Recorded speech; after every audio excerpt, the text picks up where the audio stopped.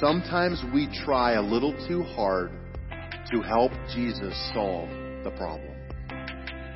When the truth is, we need to just offer Him our faith and our trust in this journey.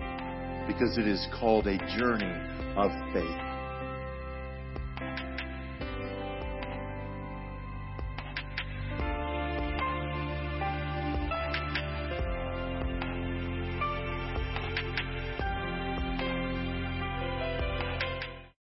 We are in this At the Table series. We're looking at meals that Jesus shared that are described in Luke's Gospel. This weekend we're going to go to Martha's house. Actually, it's Martha, Mary and Lazarus' house because they, two sisters and a brother, they shared the house together.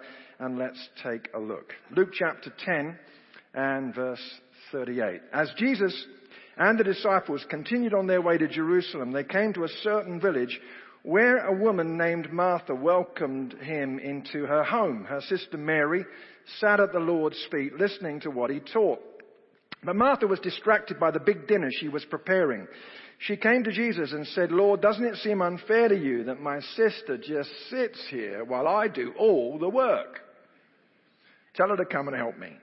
But the Lord said to her, "My dear Martha, you are worried and upset over all these details. There is only one thing worth being concerned about. Mary has discovered it and it will not be taken away from her." One of the great things about being part of Timberline Church is that for me, I get to meet Timberliners just about wherever I go. And I'm not just talking locally, I'm talking Denver, I bumped into Timberliners in England, in France, in Italy. You people are everywhere. I mean, it's amazing. And particularly in Fort Collins, just about anywhere I go, I meet Timberliners, and it's great. It does mean that I have to behave. My opportunities for naughtiness are thereby limited.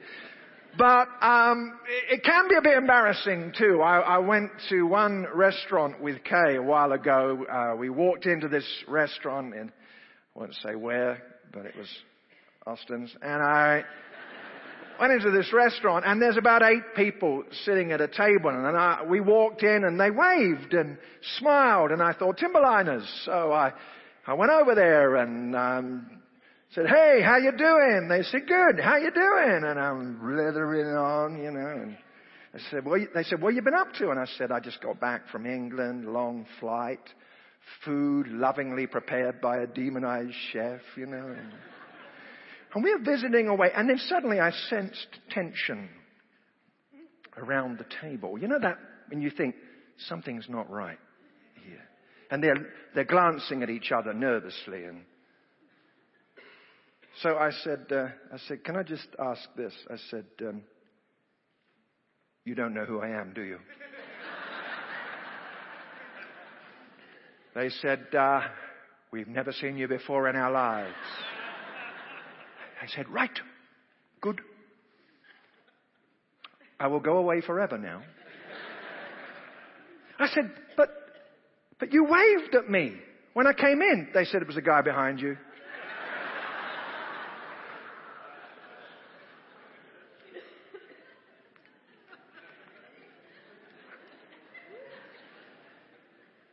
It was tense and it was embarrassing. Right here is a story where there is tension and some embarrassment. Martha, Mary. There were some homes that Jesus absolutely loved to be in. He hung out there a lot. And this was in Bethany, and he's there a lot. And Martha is pretty frantic. Jesus is here. She's got feet to wash and conversations to nurture and food to cook. And the word that's used here is that she's distracted. The word means to be pulled away, dragged away. The descriptor is she's worried and upset, distracted. I think that's us. I think we're busy and frantic and a little upset. Now, I have to share a word of confession. Okay, this is just between us. So lean forward slightly. Just lean forward. Lean forward. Some of you are going, "I will not lean forward." The 4th of July is coming up. Don't you come here and tell us. How we should posture ourselves. This is America, buddy. Get over yourselves. Lean forward. I share this with you in one of the busiest weeks of my life. So I look at this and I think, I don't want to preach this. I just want to say this stuff and then go home, eat dead chicken. That's what I want to do. And I don't want to give you the impression that I'm standing up here having arrived in this. No. I'm trying to figure this out. So I just have to make that confession. You can lean back now. Thank you for that chiropractic cooperation. We're busy. Our brains are busier than before. We are assailed with facts and pseudo-facts and jibber-jabber. Glenn Wilson, visiting professor of psychology in London, he calls it infomania. Infomania. We're obsessed with information. Brady Boyd, who is a pastor in Colorado Springs, New Life Church, he's written a brilliant book, Addicted to Busy. He says we're a FOMO culture. FOMO. F-O-M-O. Fear of missing out. You see, that's why some of us felt a little agitated when we turned off our cell phones earlier, because it is just possible that in the next 40 minutes, someone may post a photograph of a cheeseburger on Facebook, and we might not be there to see that thing.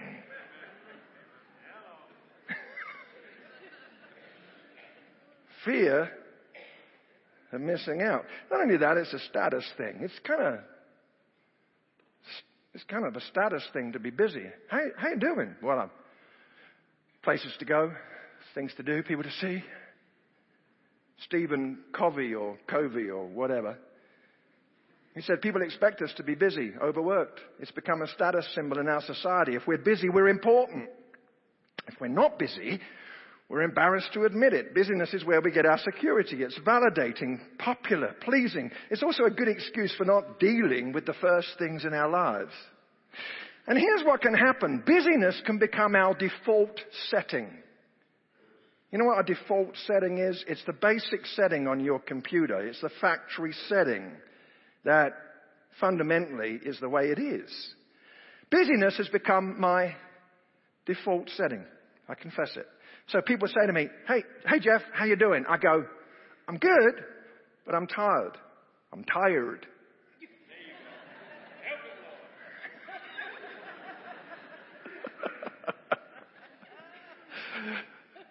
Tired.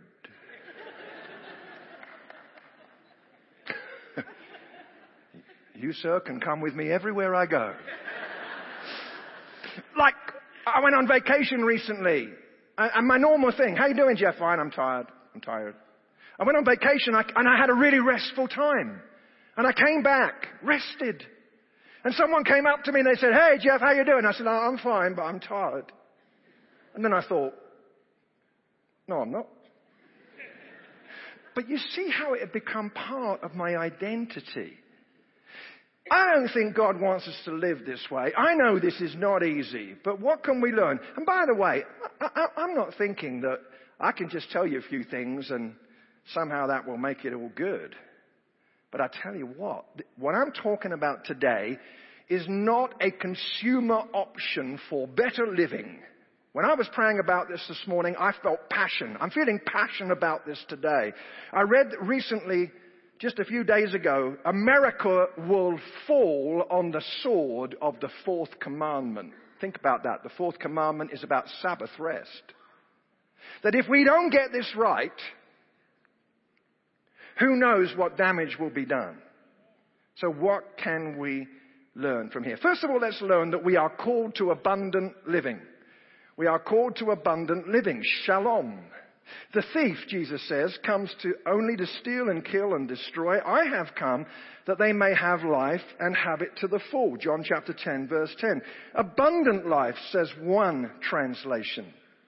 Our Jewish friends, when they begin the Sabbath at sundown on Friday, they end it sundown on Saturday, they have the Kiddush cup.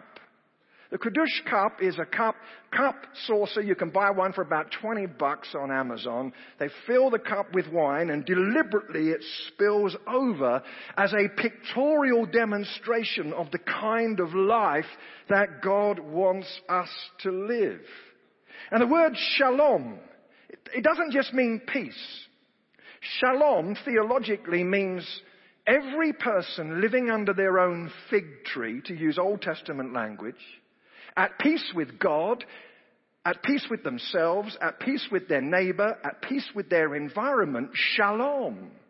The Jews greet each other with the greeting, Shabbat Shalom. May your day of no work be peaceful. The response, Shabbat Shalom. May your day of no work be peaceful also. But we're living in a go to work to get the money to buy the food, to give us the strength to go to work, to get the money to buy the food, to give us the strength to go to work. I've been practicing. I was in front of the mirror. My wife thinks I'm really strange. Go to work. This is a very interactive message this weekend. When we do that, we're not fully present in the moment because we're rushing around thinking about the next thing, which is why in the bathroom recently, I stood there for 60 seconds waiting for the hot air to come out and dry my hands whilst placing my hands under a towel dispenser.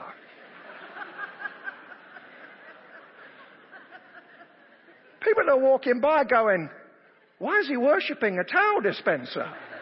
Why? Because I'm not fully there. I'm thinking about the next thing. When we live like this, we don't fulfill our potential. This is not just about busyness. This is about a woman taking the posture of a man. No woman was ever allowed to sit at a rabbi's feet. She was allowed to learn the Torah, but to sit at the feet of a rabbi was male territory. So Mary is breaking out of that restrictive stereotype and emerging into something much more beautiful. And Jesus doesn't say to Mary, honey, just get back in the kitchen. It's beautiful, and she's fulfilling her potential. When we live like this, we avoid just being angry. I mean, Martha's mad at Mary. She's mad at Jesus. She's in the kitchen. My imagination goes crazy. I can hear her bashing the pots and pans around. And you can hear her huffing and puffing. And then she comes by, she walks through the room where they're sitting and she does the eyes thing.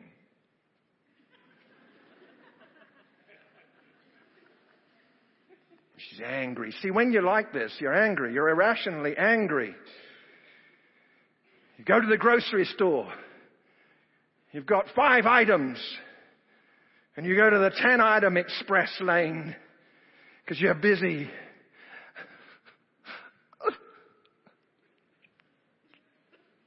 There's a person in front of you. And you suspect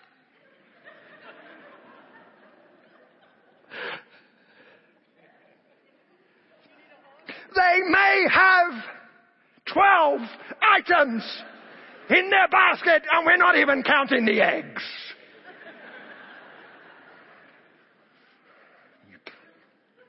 Don't you? You count.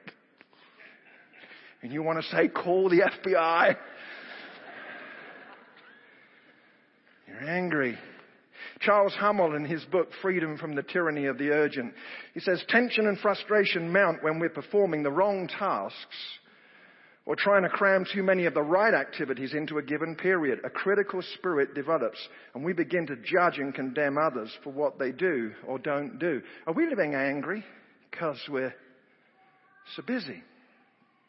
Secondly, it's time to take responsibility for our time.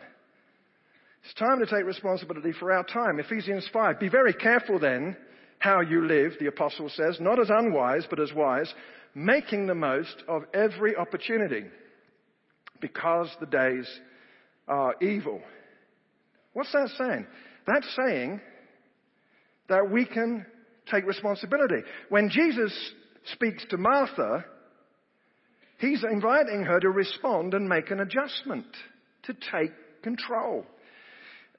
Some while ago, Kay and I were on a very long flight, and there was a little child, precious little child, sitting in front of us who had a ministry of screaming. Her screaming indeed could be heard on Pluto and was incessant for 2 or 3 hours. It was high-pitched and loud, and now I'm a dad and a grandparent, so I remember those days. There were some people on the plane who either didn't have kids or forgot what it's like. So they're like, or they're making horsey noises, you know. Call the flight attendant, give the dude some hay, you know. And they're trying to quieten this child down. And it was fantastic because they're saying, shh, shh, shh, shh, honey, shh. And after, I don't know how long I'm trying to do that, suddenly this little girl, she just said, it's no good. I just can't be quiet. And some of us right now are thinking, it's no good. You can say what you like, Pastor Jeff, but I can't do anything about this. And I know there are limits. But we can live under our schedule as if it embodies authority. As if we're powerless to change anything, or we can hide behind it. Because busyness gives us a reason to not stop and think. Let's just start making baby steps. I mean, here's a blasphemous thought. Turn the phone off.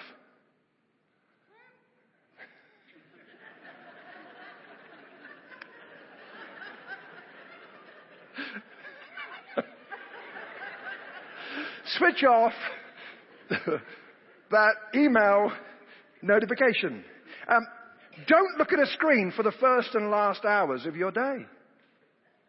Give yourself a technology Sabbath. People say, don't just stand there, do something. Don't just do something, stand there.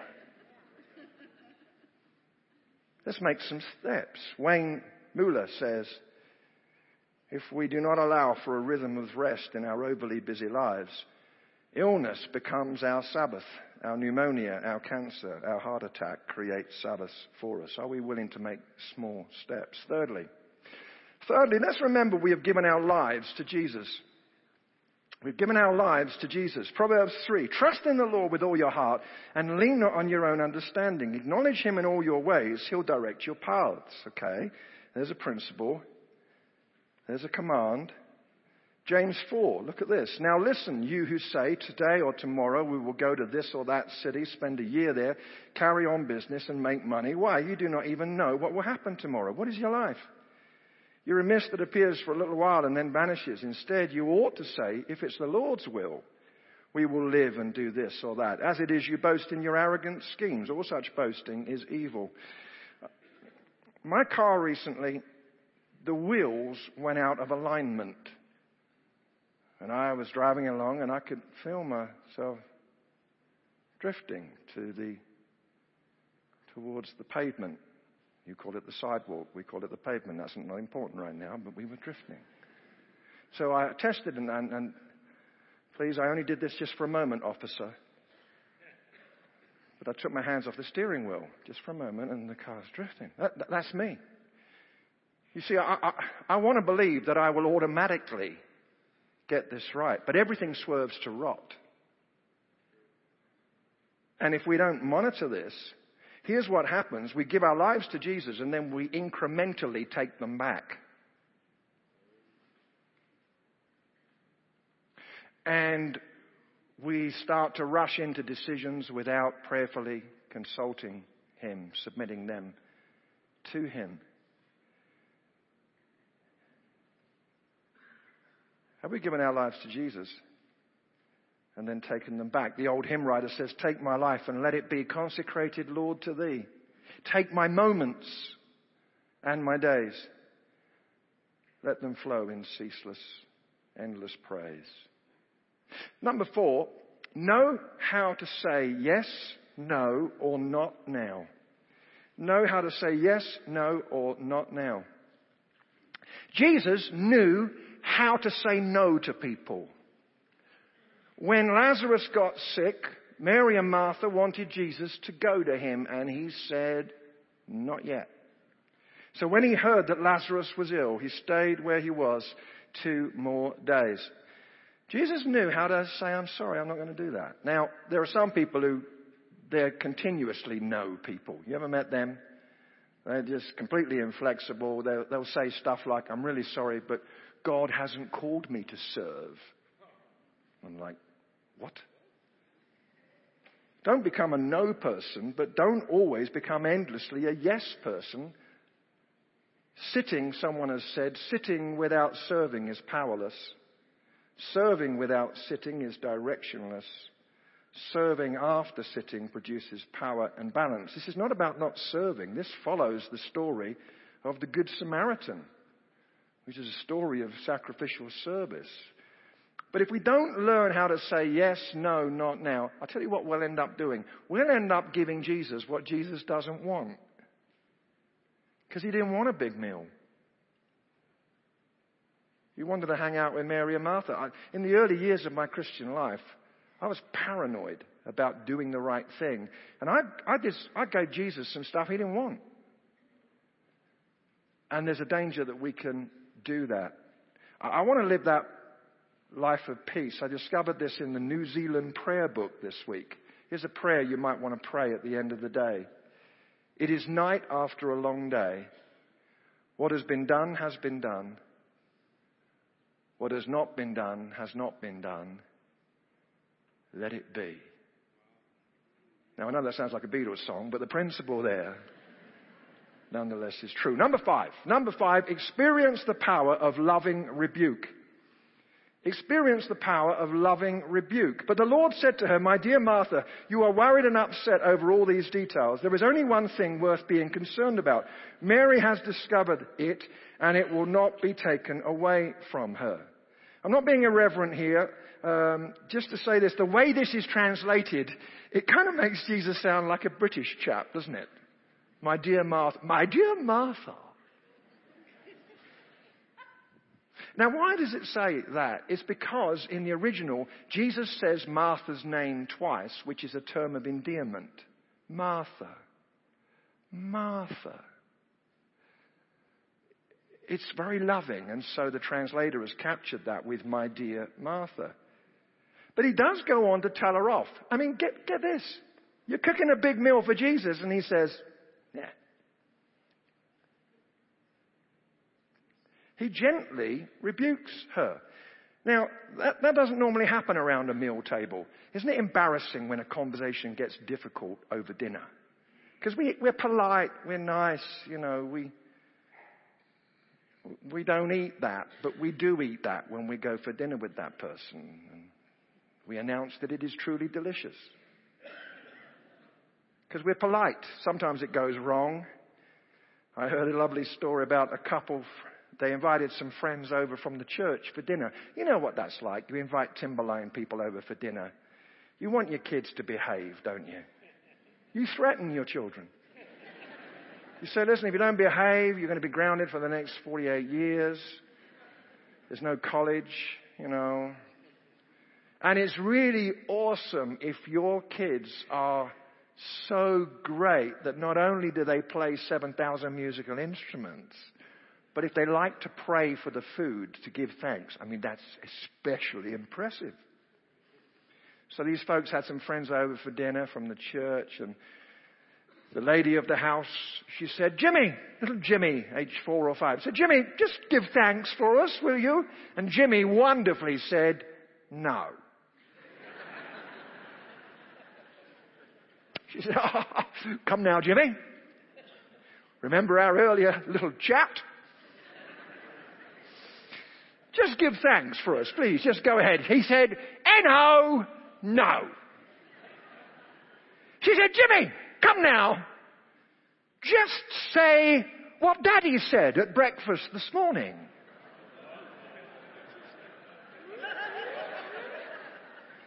And Jimmy bowed his head and closed his eyes and said, Oh Lord, we've got those awful people coming for dinner tonight.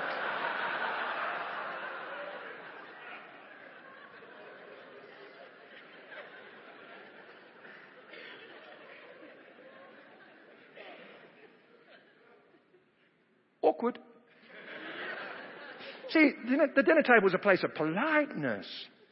But here is Jesus confronting Martha. Who can tell you the truth? Do people have permission to offend you, tell you the truth? I said to my wife this morning, I put a different shirt on from this, and I said, honey, what do you think? She said, change it. Or you'll say, honey, do my shoulders look big in this?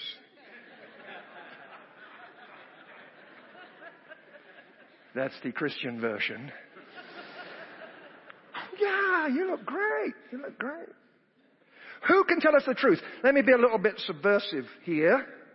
As a pastor, can we as your pastors, those of us who serve here, can we offend you? Can we say stuff that'll go under your skin and you go out of here going, whoa. You see, the sermon should not end a search, it should activate it. So that we go out of here and I've got to think about that.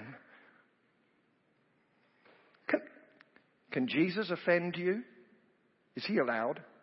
Have you ever seen those nodding dogs that people have in the back of their cars?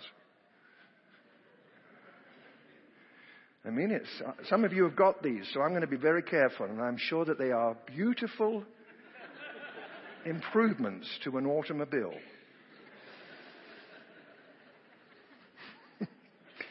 And you know what's really exciting? When you go around a corner, they nod more. It's awesome. And some of us want a nodding God. When you think about this, Jesus, sure, good. Speaking and coordinating this nodding is a bit of a challenge for me. So that sounds a bit irreverent. I'll tell you what's irreverent is turning God into a yes person who always agrees with us.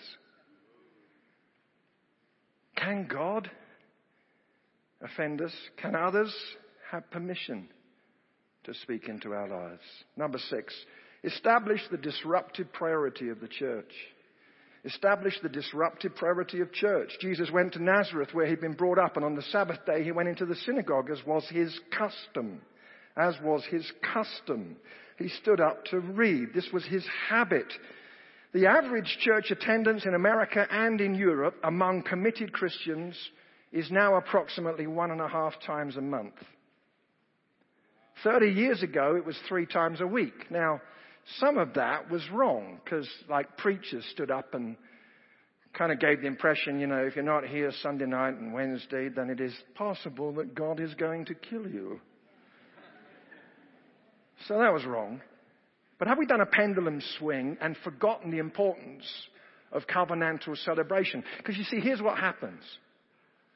When I get up and I drive out this morning and I see my English neighbor, and I wind down the window and we look at each other and we go, man, we've got to get together this week and talk. And I drive away from that conversation and my mind is full of fear. And you see, what happens is this. I come in here and I bump into you and we sing our songs and we pray our prayers and we open the book and I reboot my soul. So that right now, at this moment, I'm able to say, whatever happens in this world, who shall separate us from the love of Christ? Because just as when you turn your phone off when it kind of gets a bit weird. You ever done that? Here's a bit of technical advice. It's very sophisticated. Your computer goes wrong. Your phone goes wrong. Jeffrey's technical advice. Turneth it off, and then verily turneth it back on again. And behold,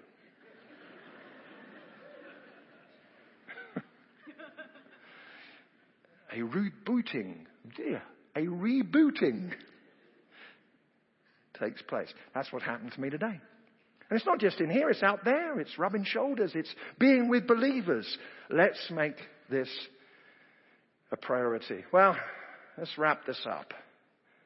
Although wouldn't it be rude to end a message on busyness by rushing it? That'd be wrong, wouldn't it? What happened to Martha? Did she quit serving? No. Because later on in the story, Lazarus dies and Jesus raises him from the dead. I love that episode in the King James Version. They're standing outside the tomb. And one of the ladies says to Jesus, she says, "But Lord, by now they stinketh." I want that on a refrigerator magnet. Stinketh. Lazarus comes out. He's raised from the dead. And later they have a meal. I hope the meal was good. I hope Lazarus showered first. Who's serving, Martha? She's still serving. She didn't give up serving. But let me also tell you this about Martha. Martha makes one of the two great Christological statements in the Gospels. One is from Peter and the other is from Martha. She says this to Jesus. You listen to the theological profundity and depth of this. She says, "I believe that you are the Christ, the Son of God, who was to come into the world." She is streets ahead. She's serving, but there's insight as well. Timberline family, let's ask the Lord to teach us His rhythm. Let's pray.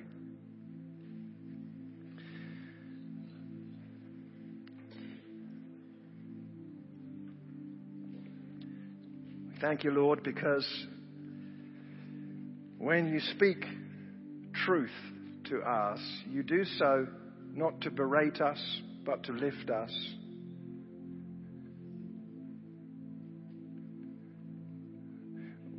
This abundant life thing, Lord, we'd like to really not just believe in it, but taste it. We'd like you to teach us. We'd like to unlearn our rhythms and learn yours. Thank you for the presence of the Holy Spirit here right now. As our heads are bowed, I'm going to give a simple invitation. I talked earlier about giving our lives to Jesus and then incrementally taking them back. Now please listen carefully. Please don't respond to this if you're just saying, "Hey, Pastor Jeff, I need help with this. I could do better." That's not my question. I'm talking to people, and when I said giving your life to Jesus and then gradually taking it back, you're like, "That's me. I didn't intend to do that, but it's happened, and I don't want to do that. I want Him to have my life in this season." In a moment, in a second or two, I'm going to invite you to respond if you would like to give that life back to Him. Or if you would like to make a decision to give Him your life for the very first time. Jesus died on a cross to deal with every barrier between us and God. He's raised from the dead. He's beaten death, and now He wants to teach us how to live. As we turn our lives over to Him with the desire to move in His direction rather than our own. How does that begin? That begins by us making a decision right now. At least there's the opportunity. Would you like to make that decision? So as I'm looking around, as our heads are bowed, if you're giving your life back to Jesus, or if you want to make that decision, that step for the first time, I want to ask you, I'm not going to draw this out just immediately, That's where you're at. Would you slip up your hand and hold it up there for a moment, please? I am coming to Him for the first time. I'm giving my life back. I invite you just to lower your hand, but just keep it open. We pray for each one here today, Lord. Thank you for your activity in this service. Holy Spirit, we invite you to reveal Jesus to those who are making that first time step. Reveal Jesus to those of us who are wanting to hand the authority back to you. May this not just be a moment, a poignant moment, 10:59 on a Sunday morning. May fruit come. We agree together. In Jesus' name. Amen.